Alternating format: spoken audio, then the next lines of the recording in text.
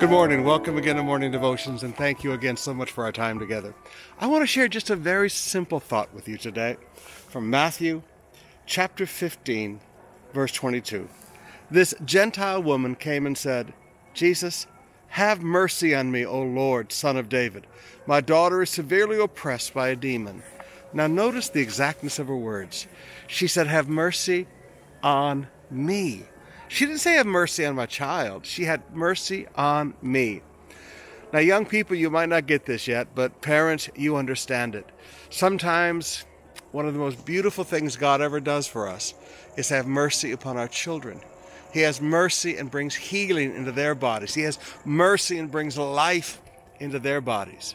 There is nothing that hurts a parent like a child that is sick. There is no pain deeper for a parent than a child who is ill.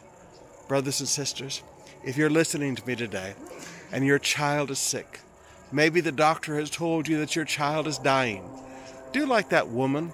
She was a Gentile. Do like this woman and say, "Jesus, have mercy on me. Heal my child."